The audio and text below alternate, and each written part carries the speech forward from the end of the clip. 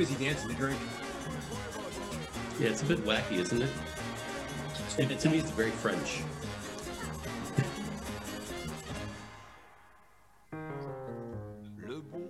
And then it just...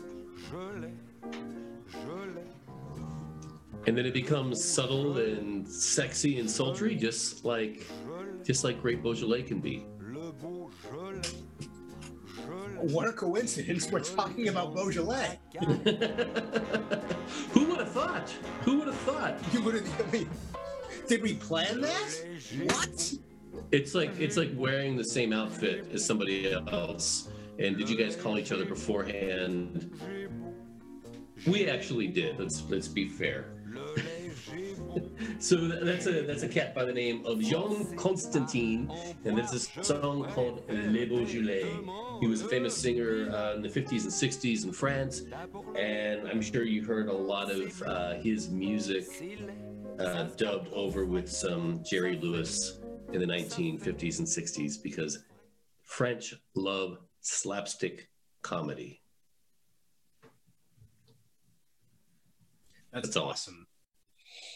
I did not hear that in the 1950s because I wasn't around, but I'm sure you're 100% correct. I also did not hear it. Sure. Are you saying that I heard it in the 1950s? I'm just implying that I am not as old as the other person on this call. That's all. Yeah, by my Santa Snow White beard. What's going on, everyone? I'm Adam Cataldo. He's Manny Gonzalez. We're not going to forget again. This is Bottom of the Bottle. Thank you so much for joining us. As you gleaned from the first little banter there, we are talking Beaujolais today, which we thought was most appropriate with Thanksgiving coming up. Thanksgiving's next week. Beaujolais Nouveau release was yesterday. International Beaujolais Day, whatever we want to call it. The specific term for it was yesterday, which is a big deal. Actually, it's a somewhat big deal in the United States. It's a really big deal in France. I don't think we comprehend how big of a deal Beaujolais Nouveau actually is, and we'll get into that. It's about a third of all Beaujolais production, which is crazy when you think about it. But yeah, we're staying with that Thanksgiving theme, talking Beaujolais today, and also we both like to drink Beaujolais, so that helps. Yeah, absolutely. And the thing with Beaujolais that I think is really interesting is that it is serious wine, at least what we're drinking today. And they are great food wines. And it's no coincidence that, the third Thursday of each November is International Beaujolais Nouveau Day at precisely 12:01. And I was actually at a store Wednesday afternoon, and I saw a display of Beaujolais Nouveau, and I said, "Hey, are you supposed to be selling that right now?" He's like, "I know, 12:01 midnight, but what are they going to do?" So, but I mean, they're Beaujolais Nouveau parties. And the story, I think what's really cool about Beaujolais Nouveau is that it ties into all these other things that we talk about oftentimes on this podcast. It ties into climate, it ties into terroir, it ties into politics, and it ties into food and wine, and they work really well together. And I'm not going to hate on Beaujolais Nouveau, but I'm glad that I'm not drinking one because I am drinking a super awesome estate wine from a village called Bruilly, probably one of the most famous villages in Beaujolais. And this is a serious, heavy red wine.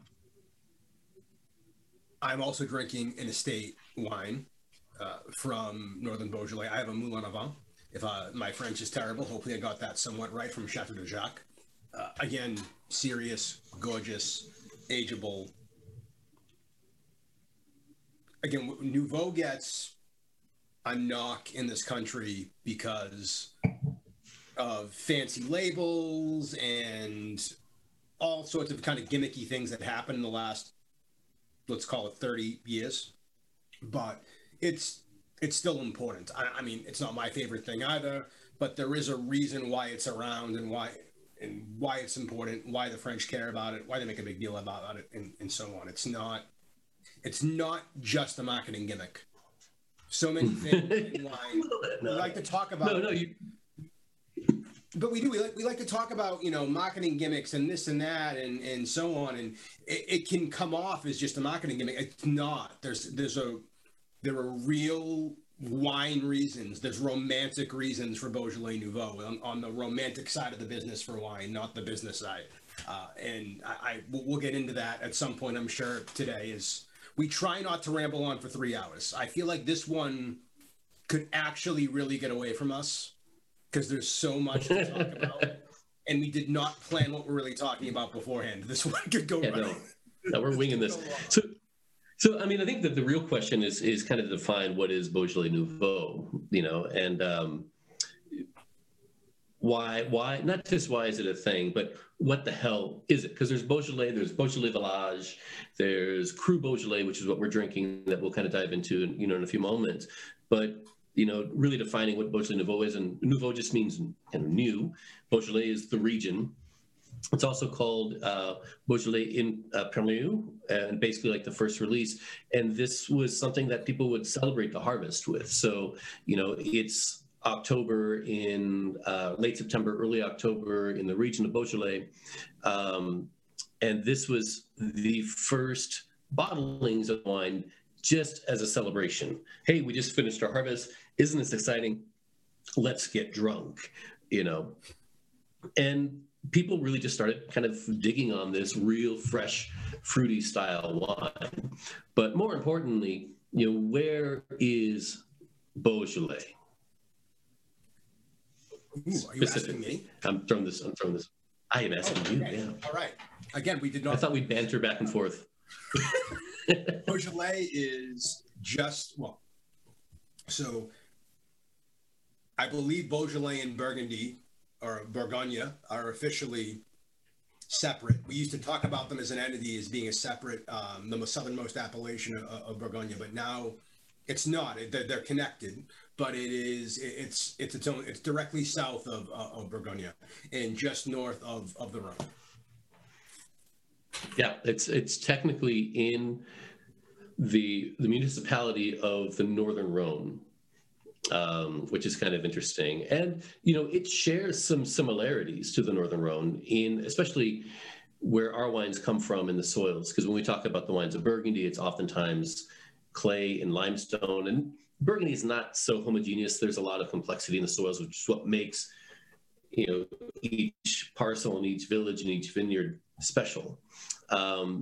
Beaujolais, in the northern part of Beaujolais, just north of the city of Lyon and south of the Mâconnais, where you find the famous wines of Puy-Fumé and Mâcon Village, we have granitic soils. And Beaujolais loves, or Gamay rather, the varietal in Beaujolais, loves granite. Granite loves Beaujolais. It's a peanut butter and jelly love affair, and they make some expressive wines together. I think it's really funny. It's really interesting is that Gamay, you do see in really like in the southern part of Burgundy in the Mâconnais, because they're getting more granitic soils there. It's a warmer climate. Gamay does well in that kind of microcosm there. And if you see red wines from the Macon, which we never see in the United States, but if you were in France and you saw a Macon red, it's made of Gamay as the main varietal. And even though Beaujolais and Burgundy are separate entities, Burgundy can pilfer a little bit from Beaujolais and sneak in some wine from Beaujolais, some Chardonnay, which is the white grape they'll grow here. They do produce some Pinot Noir in Beaujolais, and you'll see some of those wines going into the wines of Burgundy, but they're not allowed to do the same. But there's an old story as to why there's really not much Gamay in Burgundy, and it dates back to the 14th century.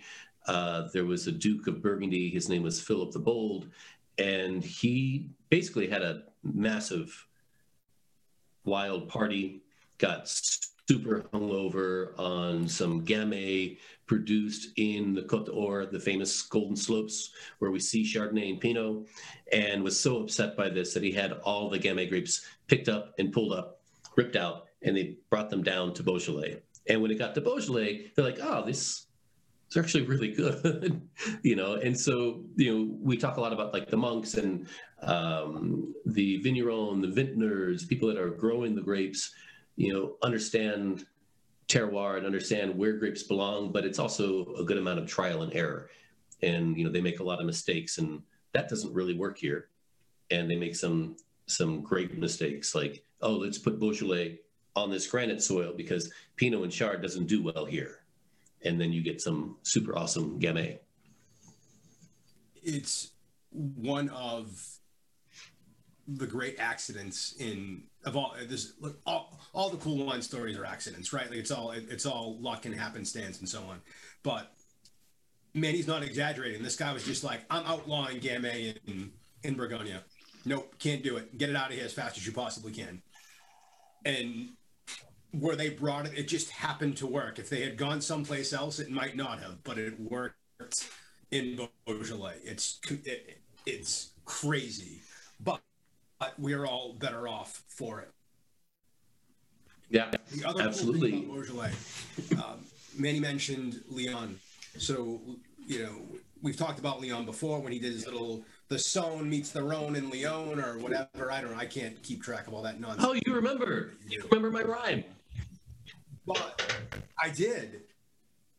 But the Lyon did something that really helped afterwards too, where it's back in the middle between Burgundy and promote more local products, and they taxed significantly Burgundian wine and Rhone Valley wine so that Beaujolais would have a chance to be drank because it didn't have the prestige.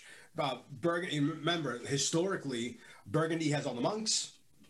They're making all the wine for the church and so on. When the Pope moves to Avignon and the Avignon papacy, all of a sudden now there's a lot of sacramental wine coming from there. The church is very influential. Beaujolais is just kind of stuck in between these two powerful entities for wine because of the religious connection.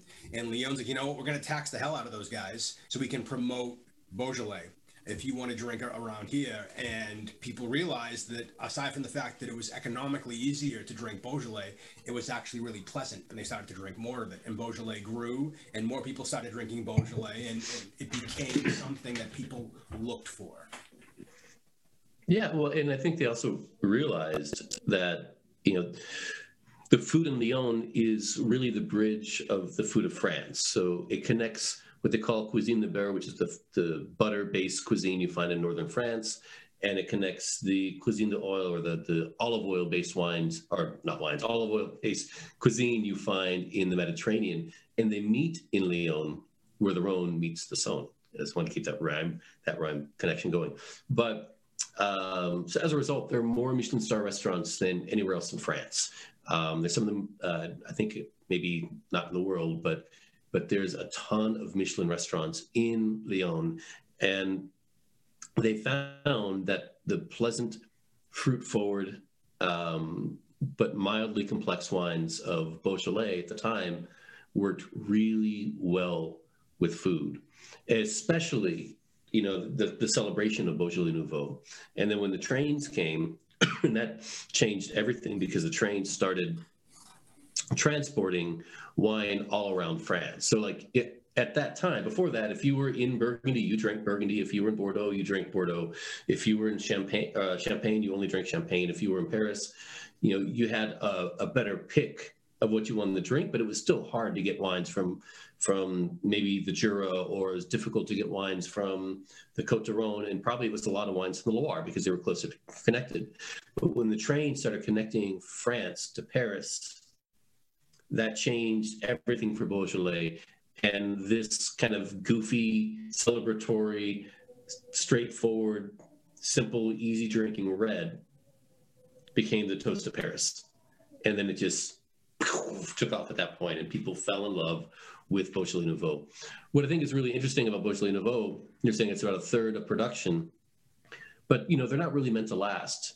And so I always think to myself, if your region is known for a third of its wine, or for like a quarter of its wine being undrinkable 5 months after its release, then you got a focus on some other things. And we've seen over the last 10, 20 years, a resurgence in the village level wines, which is northern Beaujolais. And what's unique about, I think, Beaujolais in general, between Beaujolais Nouveau, Beaujolais Village, or the village level wines that we're drinking, everything is done by hand. Legally, Beaujolais Nouveau, for the amount of wine that they produce, they have to do it by hand. It's wild. We were talking. I was doing an event last night, and we were talking about Beaujolais Nouveau, and like that wine that's in the big giant case deck upstairs that you're all going to grab some for tonight. That wine was on the vineyard, and somebody was on their hands and knees picking those grapes a month ago, and it's super labor intensive. But even the Beaujolais Village wines are all hand harvested, and the cru wines are all hand harvested. And for the most part, it's all like, it's called Gobelets, but they're bush vines. So they just look like these big arms coming out of the earth, but they're super gnarly. They're old vines, and they produce some what can be either very simple, straightforward wines or wines that are highly complex. And the thing with Nouveau too, and this is part of American culture versus French culture, I think, is when we go out to dinner and our table's not ready yet, we go to the bar, we order a cocktail, right? That's what we do. We get, it's whatever it is. You get a martini, you like bourbon, you get some type of cocktail. And then when you sit, you might have, or you might have a beer. When you sit down, you might have wine with your meal, but it's it's a hot day, I'm going to have something. Oh, give me a light beer, give me a vodka soda, something like that. That's not France's culture per se. So the Beaujolais Nouveau for them is that light, refreshing option. So we're going to go for a Miller High Life or whatnot, they're going to grab a glass of Beaujolais Nouveau instead with a slight chill on it. That's kind of that's their thing. It's a cultural difference, a historical difference, a cultural difference. But again, it's not gimmicky. There's a reason. Wine is so integrated into their culture. This is their red aperitif for all intents and purposes.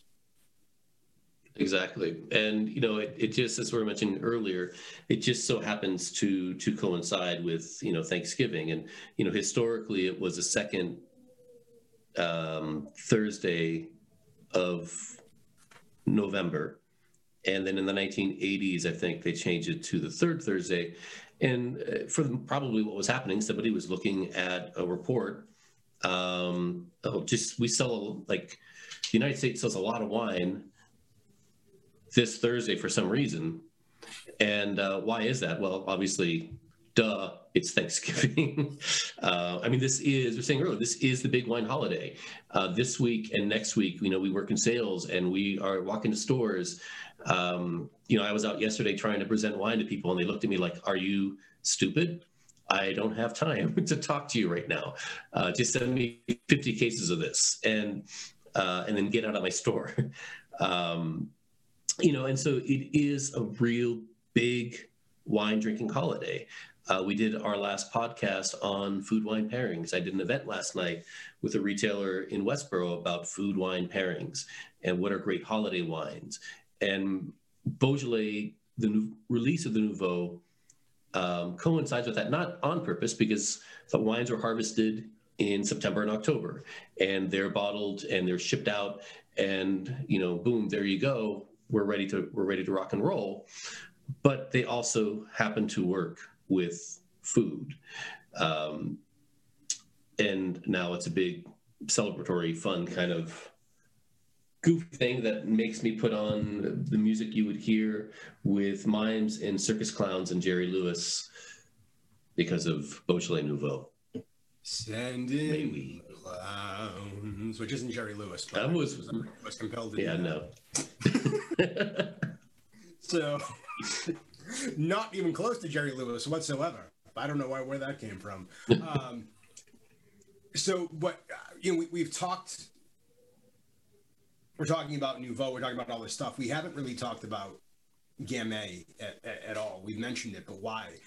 Beaujolais is made from Gamay, everyone. That might be an important piece of information to tell you all. Your Beaujolais Nouveau, your straight Beaujolais, your Beaujolais Village, and your cru Beaujolais are all made from the red grape called Gamay. There is white Beaujolais. We don't see a ton of it, if any. I'm sure we see something somewhere in the United States, but we don't see much of it at all. They're really known for Gamay. That's their go-to varietal. So what Manny and I are both drinking today is Gamay. When we're referring to Beaujolais at any level, where we're talking about an expression of Gamay from a specific place, which is, I think, important. Yeah, absolutely. And within that specific place, you can break that microcosm down even further. So I said earlier, like in the southern part of Beaujolais, where if you buy a bottle of wine that just says Beaujolais or it says Beaujolais Nouveau, most likely it's coming from this area. It's more limestone, more clay in the soils, which gives acid, and it gives the wine some finesse. But the magic really happens with Beaujolais is in that northern part. When you see a wine that says Beaujolais Village, there are about 35, I think, villages in Beaujolais that can produce this style of wine, and the soils are very, very different. You have more granite-based soils, and that granite really doesn't retain a lot of water. So the vines really have to dig deep to pull up nutrients, and it creates a wine that has a little more extraction and concentration. And so stylistically, the wines are much richer, even from Beaujolais Nouveau to Beaujolais Village. And Beaujolais Village wines are still pretty light. And from that, we have 10 specific vineyards from north to south, starting with Saint-Amour in the north, and then the wine I'm drinking, Brie, all the way in the south. And these 10 villages can produce some highly concentrated, complex, rich wines. I mean, this wine is 14.5% alcohol I'm drinking. This is, it is a tannic wine. It has some bright acidity. It's got some nice fruit structure to it. This is at the level where you're seeing, some Napa cabs hitting, and they talk about full-bodied wines. Well, that's related to alcohol. And this wine has a ton of weight to it, but it has such beautiful acidity, that freshness, that it doesn't feel heavy at all. So, I mean, drinking a couple glasses of this is pretty easy to do. How hot is your wine? So your Chateau de Jacques? I'm surprised. I'm not getting any burn whatsoever, but mine's 14. I looked at it when you said that. That's higher than I would have expected based on what I'm tasting. But there's beautiful balance between it. But one reason why, geologically, why this area is different from the Mâconnais, it's different from the southern part of Beaujolais. It was formed at a different time. It was formed around 60 million years ago when the Massif Central were formed, and shortly after that, the Alps were formed. And I mean, shortly after that, I mean, about 10 million years, which when you're looking on a piece of paper seems like that's a very short time, but that is a very long period of time. And it's, obviously it's a give or take a couple million years. You thought 2020 was a long year. Just imagine being around when these continents were being formed. That was a bad day. But what ended up happening was the magma came up and cooled slowly, creating quartz-like structures and creating the granitic soils of Beaujolais, where with Burgundy in the southern part of, like the Côte de Rhône, for example, these areas were underwater at a certain point, and that's where you get that limestone soil that makes that kind of finesse. So you have some old soils that don't produce a lot of fruit. They don't produce a lot of produce. It's hard to grow things. Like in the Côte d'Or in Burgundy, it's hard to grow anything in these vineyards. And that's why they're so, I think, structurally powerful and complex. This is one of the great illustrations of terroir too, because if you Google Gamay, if you pull out your wine Bible and look up Gamay, you're going to learn that it's thin-skinned and they're light to medium bodied, and they're made in such a way to be soft and fruity and whatnot. In general, again, generally speaking, that's how the grape is just described writ large. But then we have this one section of the world, these 10, villages from north to south, that make these 14% is full bodied. These rich, complex wines that kind of go against the textbook definition of what the varietal is supposed to produce, and that's what terroir is. Like that's it's different where it comes from. It's cool. It's so cool. Exactly, and this style that we're drinking, although it's become a little more fashionable, these Cru Beaujolais, within the last 20, 30 years, this is the traditional way of making the wine. The way they make wine for Beaujolais Nouveau, it's a process called semi-carbonic maceration. And basically what they do, if you imagine a big giant tank, they throw all their grapes on top of the tank, whole cluster. They don't destem anything. Just grapes are sitting on top of one another. And the grapes on top start pushing down the grapes in the middle and the bottom. And the grapes in the bottom, because of the weight, burst. And because of that natural yeast that's on the skins that you just get in the wineries or in the vineyards, the wine starts to ferment. The yeast eats the sugar and creates alcohol, and the byproduct is carbon dioxide. And that carbon dioxide pushes up and it crushes those grapes in the center. So you have the weight on top, you have the weight in the center, crushing the grapes, or weight on top, weight in the bottom, crushing the grapes in the center. And then it's a chain reaction, and they start to burst, they start to ferment inside out, which they still fully don't understand, but they ferment inside out and explode, basically. And it ends up creating a very soft, jammy style wine. And most Beaujolais Nouveau is always made like this. Beaujolais Village or basic Beaujolais is always made like this. And there are some producers with the Cru wines that make their wines similar to this. Our wines are not. Our wines are destemmed, they're crushed, they are fermented for a long period of time. They extract a lot of color and a lot of tannin from the wine. And they're both aged in oak. I think yours is around 10 months. Mine is 12 months in... 10 months, and mine's 12 months in neutral barrel. So it's not oaky per se, but you can definitely get the oak structure out of it. You know, this is not your granddaddy's Beaujolais Nouveau. You know, this is not a Beaujolais party wine. It could be a party wine. What, you can't party with this wine? It could. Well, I'm sorry, a Beaujolais Nouveau party wine. This is yeah. I stand corrected. You can totally party with this one. No, but it's not the Beaujolais Nouveau. So when we did our event last night, we had like the Barna Pinot Noir, we had Finca l'Impératrice, we had DZH Pinot Blanc. So basically wines that we've already talked about on the show, and this is the wine that people were just amazed by. It was like it was amazeballs. They were stunned by it. Well, I mean, if your only experience with Beaujolais is the entry level items, this is going to be very different for you. It's not, especially if your only experience is Nouveau. Nouveau is soft and fruity. Chill that sucker for a little bit and enjoy it. It's really easy. You know, these are fuller structured. You know, you can drink them by themselves, but they're fruit wines. Yeah. Again, I think oftentimes. And I have this problem in sales with talking about wines in general. It happens in two main categories. I find it with Beaujolais, and I find it with the organic, natural wines or whatnot, for lack of a better term. You're showing one, and you're talking to someone, and like, yeah, you know, there's so many average ones out there, or blah ones out there, or, you know, the non-exciting ones out there that it just, they don't sell. Do you know how much wine there is in the world? There are average, not exciting everything. Do you not try a new cab or a new shad because you had one before that was not exciting?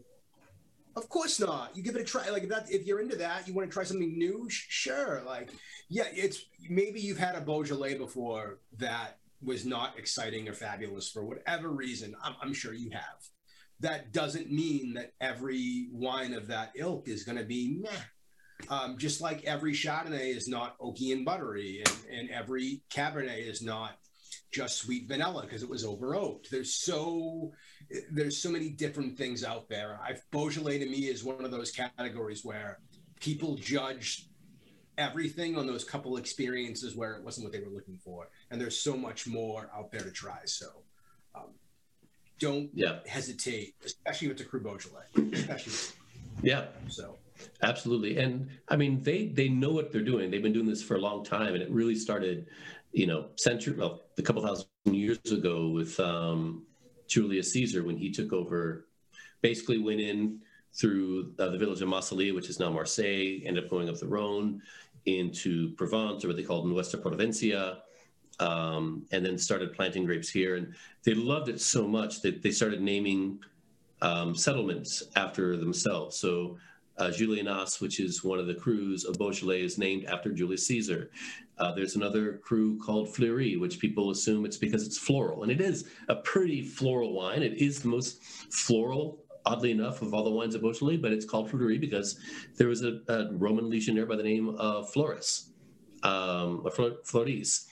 named it after himself.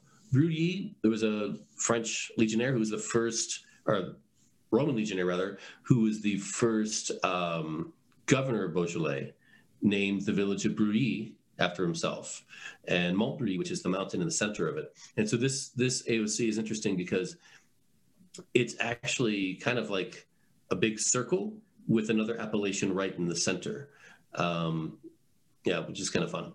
But I mean, and oftentimes I always found with Brouillys in general, they typically are a little softer because we're getting a little more fruit forward.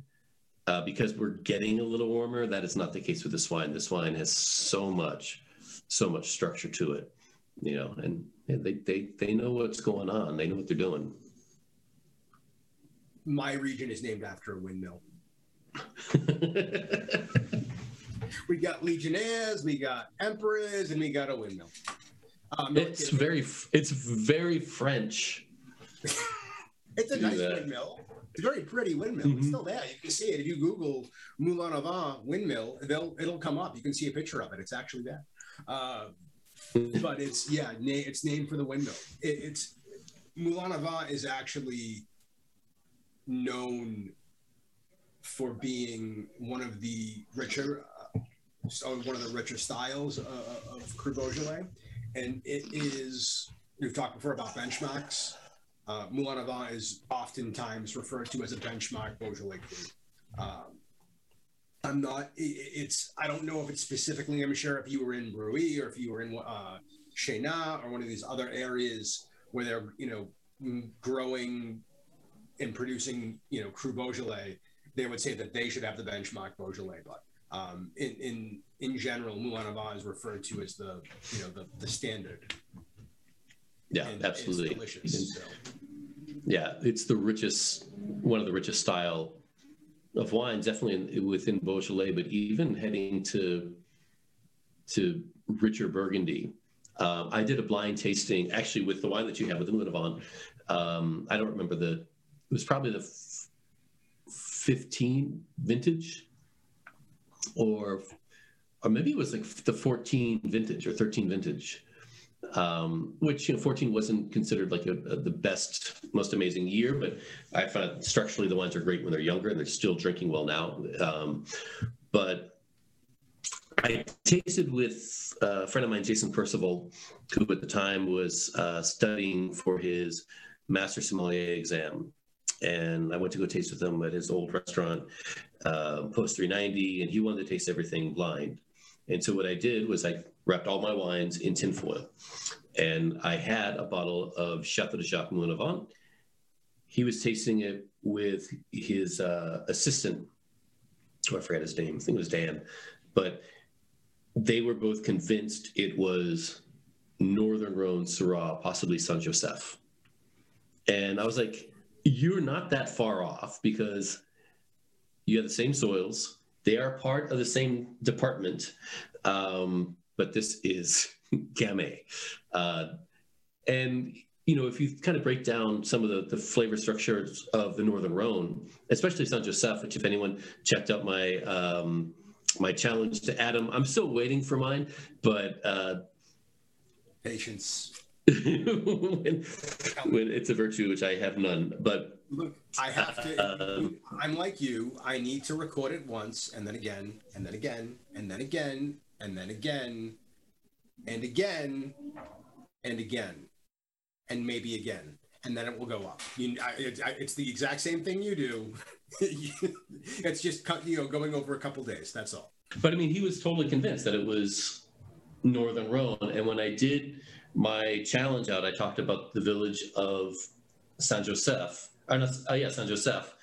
I find typically those wines have a lot of fruit structure to it, and in a blind tasting, I'm not getting the spice or the pepper, but the fruit aromas, the fruit flavors, I might pull out. Like I'm not getting bacon fat in this, but I might say Northern Rhone. It's not out of the realm of possibility. So see, that's interesting. I'd actually have gone in the opposite direction. I would have gone north. I think mine drinks like a Pinot, like a red Burgundy. It has between the weight, the color, because the color's the big thing for me. Mine's a lovely garnet. I don't really have any hints of blue, purple, it's just a lovely red. But it drinks that. I have that cherry, that cranberry. I have a little bit of that earthiness that you get, and a pleasant earthiness you get from a red Burgundy. I have a little bit of baking spice. I have a hint of cinnamon, a hint of clove. So blind, I might guess this is red Burgundy. That's awesome. That's one of my favorite wines. Chateau de Jacques is such a special producer, and they're pretty historic, I think, in the Beaujolais region. And Cyril's an awesome winemaker. And for those of you that don't know, his wife is also Audrey Brechini, who is the winemaker for Domaine Forêt as well. So fun, cool winemaking family. So is he just trying to copy her and everything she does because her words are so ludicrous? Oh my God. Yeah. Oh. That'd be a fun dinner house to go for dinner. I mean, we're going to get off topic here for a minute. That Domaine Forêt Pouilly-Fuissé, we can't call it a value anymore for what it costs, because it is what it is. Things happen. It goes up in price. But that might be the best white wine we sell at any price point. That thing is absolutely gorgeous on every. If someone said to me, "You have to bring me one white wine from your book to make me go," like blow my mind and how good this thing is. Of all the wines we have, all the crazy cult Napa houses we have that make Chardonnay, all the high-end Burgundies that we have, and we have some funky, beautiful, gorgeous, well-made high-end Burgundies. I might pull the just Domaine Forêt Pouilly-Fuissé and go, okay, here's the one. I think that wine is just delicious at all levels, which has nothing to do with Beaujolais whatsoever. It's one of the reasons why I decided to work for Horizon Beverage. Really? Yes, I was like, oh, well, they have Domaine Forêt, because I wasn't sure if I wanted to be a salesperson. I really like working in restaurants. I wanted to go to, I was actually, a side tangent, I was actually initially interviewing for a spirits rep for the Stealth division, and they wanted a spirits person with a lot of wine knowledge, and that's what I wanted to do. And I was like, well, that's really fun, and it's cool, and cocktails are cool. I just came from a cocktail bar, and I was like, I don't want to sell wine. I don't want to sell, bulk producers or anything like that. And then I was looking through the Beverage Journal, which is the book that shows, what everyone's portfolio is. And I saw Domaine Forêt and Zinubrecht, and I was like, okay, we can do this. And that's why I ended up, taking the job. But no, I would say that wine, and especially the 19 vintage, is amazing. I did an event with this really cool store in Duxbury last month, Snug Harbor Wines, and we had some high-end Burgundies, and I had a single vineyard from them, Clos de Proyas, who's Croge is the name of the crew. Single vineyard in the amphitheater of Fusay. And the wine was great, but the 2019, this village level wine, their entry level wine, was, because it was a better vintage. The wine was less fat. It was less fruit forward. That was I think one of the best wines that she's ever made in this current vintage that we have. And if there's any doubt, if you've listened to us at all, we just went off on a complete tangent about a wine in a region we're not talking about for 5 minutes. They're not far apart, though. They're not that far apart. I mean, no, you really could bike there in 20 minutes. Yeah, exactly. And some of the soils, like the soils in Puy-Fusay, you're starting to get some granitic soils. They still have a lot more limestone there, but really is in that we're talking about Domaine Forêt, so I completely lost my train of thought. It's okay, but it is interesting though, the difference, because to kind of tie it in, so it sounds like we planned this. The Mâconnais is so much white wine. I mean, I don't, off the top of my head, I do not know the plantings of Chardonnay versus Pinot and so on, but it's, when we think Puy-Fusay, when we think Macon Village, when we think those areas, we go to white wine in our head because it's so predominant. And just south of that, Manny just said it's a 20-minute bike ride from Puy to cross over into Beaujolais. We're 98% planted red de Gamay. Mm-hmm. That's how unique this area is in its soil types, in the subtleties, in climatic differences, and so on. Is that 20-minute bike ride, not car ride, bike ride, north of the area we're talking about. They do something completely different. So different that what they do in Puy, it's less than 2. I think the actual number, and I'm going to sound smart here, but I'm really not, because I looked it up before we started the podcast. I think there's only 571 acres max planted to white grapes, and it's not all Chardonnay. So it's nothing. It's nothing, and they're that close. Yeah. Again, it's terroir and what you want to focus on, and so on. And look, I mean, if you can make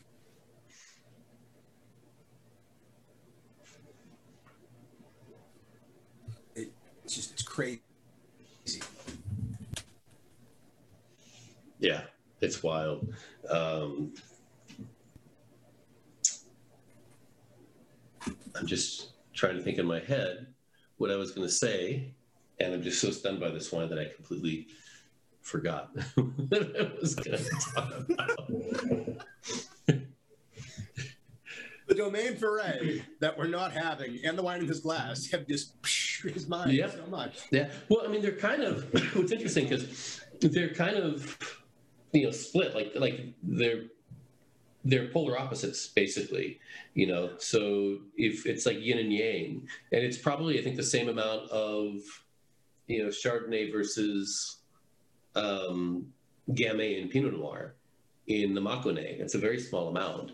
They have both mountains kind of to the west of them. You get the influence of the Massif Central, but also Mont Beaujolais. You obviously have the hills outside of Burgundy. You have the Saône River, and it works the same, like in terms climatically. It's kind of the similar structure to Alsace, where you have the Vosges Mountains, you have the vineyards, and you have the rivers. And they have the same thing here. They have their Mont Beaujolais. They have their vineyards. The best vineyards are in steeper. They're not as steep as maybe the Côte d'Or. Definitely nowhere as steep as the Northern Rhone or Alsace. But you get a little bit more of an intense grade to your slope. And once again, the granite doesn't retain much water. And so the wines can develop a little more complexity, they become more extracted, and all that flows right out towards the Saône River. So they're right in between, nested in between. And I think if you were to look at a lot of the great wine regions, especially in Europe, there's always a river at play. and oftentimes a larger land mass. So like it's not even just, actually, now to think about it, it's not even just the Massif Central and the mountains of Beaujolais to the west, but you also have the Alps to the east. You have the Mistrals coming from the north. You have Mediterranean wind coming from the south, and they all meet here in Beaujolais. That is really a perfect area for making some high quality, world class, beautiful, beautiful wines. And these two producers nail it. Yeah. I mean, mine's gone. So I've reached the bottom of the bottle. That didn't take very long. And you don't feel it. That's the best part, right? It's exactly. I mean, it's a little dangerous. Like I said, that's the percentage on this was 14. 14's high. So, I mean, we've talked alcohol a little bit before, but when you go up in alcohol percentage, it's not like eating. It's all right. So when you go from like a 12% wine to a 12.5 or a 13% wine, it's a bigger jump than you think it is. It's not like having a Hershey's Kiss and then going, oh, I'll cheat and have a second one. You know, like it's not. That's a small thing. The alcohol jump is big. So a 14-point wine is not. That's no slouch. But again, the not feeling it. It's so well balanced that there's no burn. There's no. It's integrated. It's there. It's not dominating anything. So that's why it was so easy to drink. Yeah, and it's the same with mine. I mean, it's 14.5. It's got real firm, gritty tannic structure. You get a lot of high acid. There's a lot of high tone to it. There is a lot of rich fruit. It gets almost this kind of like cranberry thing. And I think that's one reason why we do a lot of Beaujolais and Cru Beaujolais work so well with obviously Thanksgiving, but you get this kind of cranberry tart tannic thing going on. You're getting almost like, for mine, it's like orange rind spice that I put in my cranberry sauce, and I'm getting clove, and I'm getting star anise, and I'm getting truffle. There's a reason why people drink these wines for their Thanksgiving dinner, and it's not necessarily the reason why we both like drinking these wines, but they are highly appropriate for that dinner. And when you think about what you have on the table, right? And we talked about, food wine pairing last time, but think about what's on the table. You have a melange of food. And when I was doing my event last night, it took me all the way to the very end to basically realize, hey, if you have wine that works with charcuterie, you got the perfect food wine because it works with everything. And this is an awesome, awesome charcuterie wine. Because if you get like jam or you have almonds to it, it's going to work. If you have olives, there is kind of an olive oil viscosity to the wine. It's going to work with anything on that table or on that plate, or just by itself is really amazing. That was a lovely love letter to Beaujolais right there is what that was. That should be the name of the podcast. And I'm here for it, and I appreciated it. I was smiling while you were doing that because it's I know it's like, but it is, and Beaujolais. So we sell a wine called Louis Jadot. Louis Jadot Beaujolais Village is one of, if not the most popular French wines in America. I don't have the IRI data in front of me, but I mean, it's the standard for one of the standards for French wine in the United States. It's actually, Manny said Domaine Ferré was the wine that got him to Horizon Beverage. In a way, Louis Jadot Beaujolais Village, the Beaujolais is what got me in some ways into wine. I had a very good friend when I used to work for the state of Massachusetts. I had a gentleman who worked for me who was older, who became a very good friend, whose house wine was Louis Jadot Beaujolais Village. That is what he drank at home exclusively. He had an amazing wine palate. You could be out of the restaurant, he'd be walking by a table, and he'd go, "Someone drinking Chianti? What do you got?" And he'd be right. Like, it was amazing, this guy's palate. It was obscene. But when he was home, Louis Jadot, Beaujolais Village, all day long, all the time. It was his thing. I actually, if you can kind of see it, the top of my, on the video, the top there, that is a 2007 Louis Jadot Beaujolais Village, I think. So my friend Jim unfortunately passed away. So that was the bottle that I had to drink with him, before, we lost him untimely. So that will always sit up there in my wine rack. But that's beautiful. I think you should drink it for him, with him. Sit in the field somewhere and drink that. We have. I don't know if I'm going to drink that one. Well, we'll test how well Beaujolais Village can age one day. We'll wait until we'll wait 25 years and crack the thing. But like there's Beaujolais. That's my personal Beaujolais story. But Beaujolais resonates with people. And again, that's like I said, the Nouveau, it's not a marketing gimmick. It is what it is because it resonates with people. There's something about Gamay, the place, what it does, that resonates at all levels of the wine industry. As the big brand, for as far as a Beaujolais brand can be with Louis Jadot, with Nouveau and how it's treated in France and Paris especially, and how we look at it in the United States, and then the crew level for your fine dining, for your real geeks. There's something about it that resonates at all levels. It's a real special piece. Yeah, and they we're talking about aging and how is the Beaujolais Village after 25 years. I've had some older vintages, not that old, but I've had some vintages of. I think I had a 2015 Beaujolais Village just last year, so 5 years old, and that's typically about 3 years older than they would like to see it. It was great. It was awesome. I mean, the wine's not meant to develop in the bottle, but it was still very fresh and still highly drinkable and always tasty. But the cru wines that we have, these wines, and not all cru wines are made the same. Some do the same process they do for Beaujolais Nouveau, and they're jammier and sweeter and riper or fresher, more direct, more one-dimensional. 5-6 years, that wine's going to be fine. I've had Chateau de Jacques that we both probably had with Nick Coletto, Chateau de Jacques that's been 20 years old. And you're like, wow, this is another world. I don't know a lot of cabs that can age, 20 years like that and still be fresh.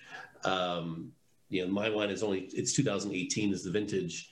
This wine can sit for 10 years easily, and it's not even because Chateau de Jacques, they have kind of more smaller designation, like the Moulin Avant, they have like single vineyard wines, the Roche, Clos Roche Gray. Those wines are really dense, highly extracted, and really beautiful. And those wines you can try 30, 35 years from now. When I did my tasting where we had the 2018 Domaine Ferré, we also had a 2015 Clos Roche Gray from Chateau de Jacques. And I had a big magnum of it that I brought, and it was beautiful and the star of the show, and it was half the price of all the other wines we had, and it was a magnum and not a 750. So there's tremendous value with these wines.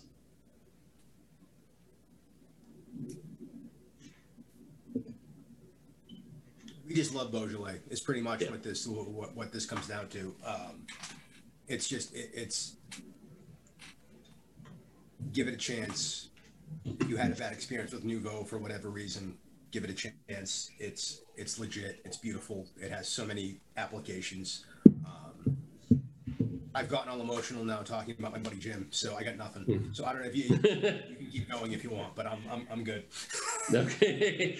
No, I mean, I guess just one last quick story on Beaujolais. I don't know if you were there for this. You remember? It was right when I started doing my role at Horizon, and I had wanted to do in November. It was actually November 2 years ago. Kind of a seminar on Beaujolais for our sales team. And, they had me go up after Ciro, and Ciro was doing Amarone and had all these different Amarones, which for those of you that don't know, Amarone comes from the Veneto. It's the region they make Valpolicella. The grapes for Valpolicella typically make wines that are very similar to Beaujolais. They're very fruit forward. Corvina is a grape that has a lot of ripe fruit to it. It can develop some alcohol, but basic Valpolicella is not really complex. It's meant for that kind of quaffing trattoria wine, like regular Beaujolais is a bistro wine. But Amarone, they would take the grapes, they dry them, they make semi-raisins out of them. They lose about a third of their body weight, and then you're basically making wine out of a raisin. So the wine is going to be really rich and heavy. And because they're rich and heavy, you see these wines see a lot of oak. And so I came with my Beaujolais, and people were like, "You're really going to follow Amarone with Beaujolais?" Like, hold my beer. And I had that 15 Chateau de Jacques Claude Roche Grey that was just amazing and powerful and rich. I had that same wine as a 750. I brought it to an account in Boston, was tasting with the buyer, and I put it after the Cabernets. I had some Napa Cabs that were 15%, 15.5%. And he looked at me like I was an idiot. He's like, kind of like, "I don't know if I should trust you as my rep." And he's like, "You're really going to put that cab before the Beaujolais?" I'm like, "Hold my beer."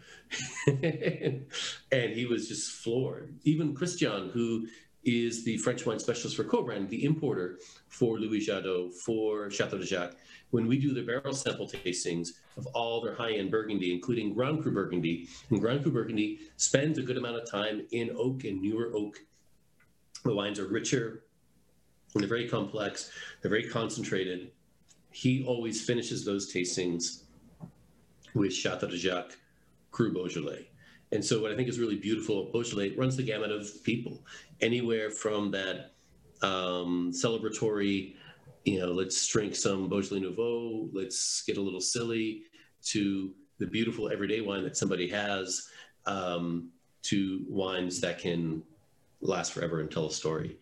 And I think ultimately the story I want to tell, I'm sure you do too, about Beaujolais is that it is not a one-trick pony. There is so much complexity, so much nuance. And I think it encompasses, and I think why I love it so much, it encompasses the beauty of wine, because wine doesn't have to be simple quaffing. It doesn't have to be hoity-toity, look at me, aren't I fancy? But once again, these wines retail for $25 a bottle. That's not expensive for high-quality wines. And, we kind of hit everything. We hit the entire gamut within this beautiful little region of Beaujolais, which for the amount of wine they make is not that big, and it really makes something cool. So that's what I got.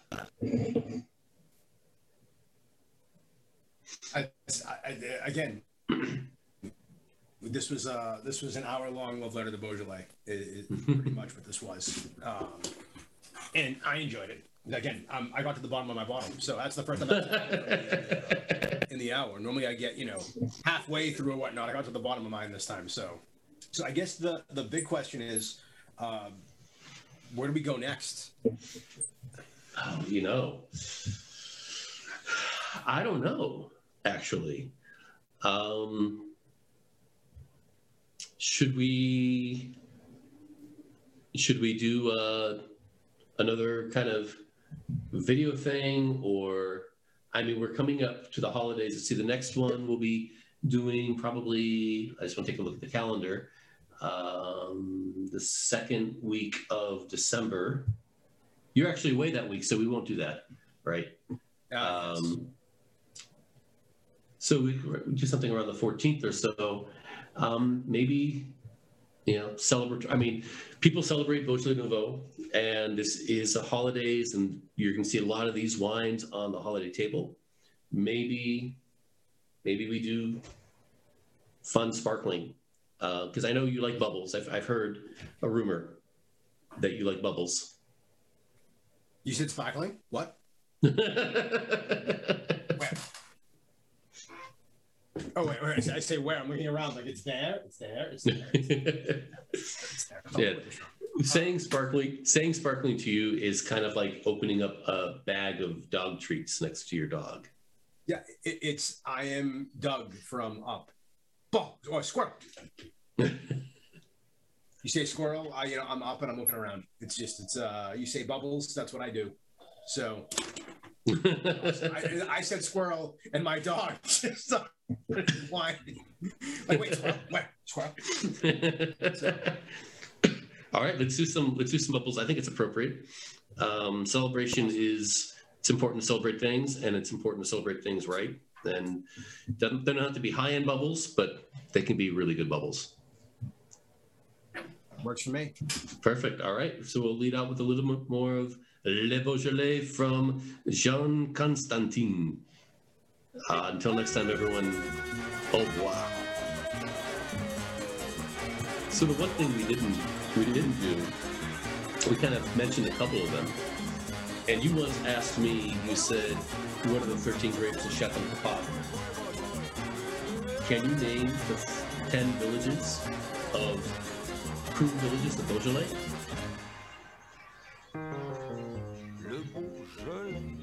Oh. Adam froze. So I'm going to give it a try. I'm not looking at my phone. Let's see if we can go from north to south. There is Saint-Amour, Julianes, Fleury, Moulin-à-Vent, Morvan, Chenas, Charot, Orly, Bouilly, and Côte-de-Brie. Okay, that wasn't totally all cohesive north to south. But at least I got them all. So. Le lait, j'ai beau me forcer à en boire, je préfère nettement le pinard. D'abord le lait, c'est blanc, c'est laid, ça se garde qu'au frais, ça fait des frais, tandis que le vin, c'est du satin, de raisin, surtout client, le vin que je vous vends, mon Beaujolais, je l'ai, mon Beaujolais, je l'ai, mon Beaujolais, je l'ai dans ma cave.